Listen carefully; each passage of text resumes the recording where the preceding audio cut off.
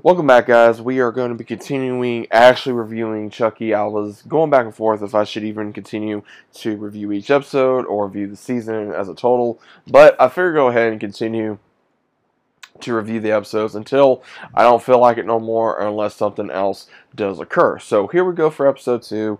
Pretty much I feel like the same feel that we got last week. Now again, we go into the whole thing mainly focusing on the president's family, of the president having the issues of dealing with his son's security dying, and then also they bring in outside help to figure out exactly who is doing this. And before too long, Chucky actually gets 2 kills in this. Now, to kind of sum this up, he does kill the secretary of the president, and then he goes into having it actually cleaned up by this outside help, and the outside help price goes to the first lady to get help from her, so that way everything can stay under wraps, because if this gets out to the public, it's not going to look good for the president's term, and he's actually trying to protect the president's reputation to a certain degree, and she goes along with this. And at the same time, between the 3 kids, between all of them, they come up with a plan to go after the one Grant, who is the son of the president, to actually see if he would be the way in to be able to get to Chucky. Now, they do this because of him losing his brother. His other brother is still using Chucky as a surrogate to whatever happened to their younger brother. As of right now, we still do not know what happened. They'll probably say later on in the season. Now, he does explain to him, he says, "You do know," he says, "this is not Joseph, right?" And he's about ready to say it to his brother, but his brother does either... He's still trying to protect his brother, but at the same time, he knows that if he does say this, then it may mess him up even further.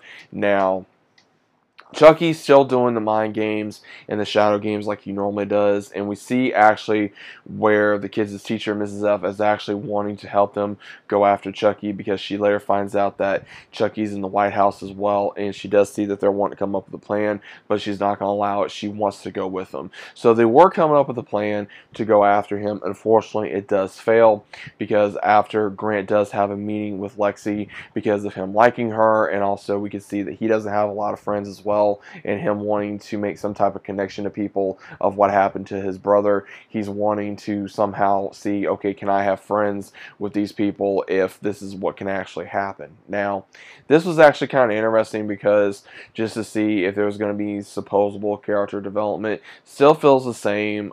We see the whole thing between Jake and Devin. Really don't care about that crap. Same thing with Lexi. I still don't care about Lexi. Chucky does get another kill by actually killing the teacher, and he even brags about it to Lexi, Devin, and Jake at the very end of the episode, to where he even tells them that he's waiting on them because he wants to kill them. Now, honestly, I think that he's doing all this so that way he can become the president, so he can actually get into the president's body and take over, and maybe... But the thing of it is, though, is if you guys know anything about the presidency, it's going to be kind of interesting on how they're going to be able to pull this off, because the president still has to go through chains of command as well between Congress and among many other things. So it's going to be kind of interesting how they're going to be able to play that off. But again, this is a fictional world, and they're going to probably be able to do whatever they want. So I'm just saying this from a reality standpoint. Maybe that's what he's trying to do. Who knows?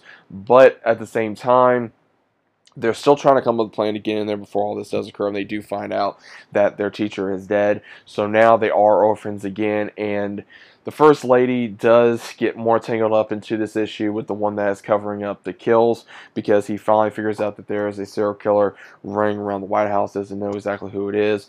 Chucky actually reveals himself with his voice to the First Lady and the outsider Price, to actually tell them, like, thanks for cleaning it up again, and I left you a present in the room. So right when she wants to call the cops again, he tells her if you really want to do that, and he reveals information about an affair that her husband had before his presidency, which she already knew about, and if this got out to the public, it would still look bad for him. So the one Price is using every trick he knows in the book to not only, I would say, supposedly protect the country, but also protect the presidency and the eye to the people. And now the wife may go along with this, but we're going to see how long. Now, What can I see happening for the rest of the next few episodes? I think that between Jake, Devin, and Lexi, they're going to go on the hunt for Chucky. They're going to try to get in there.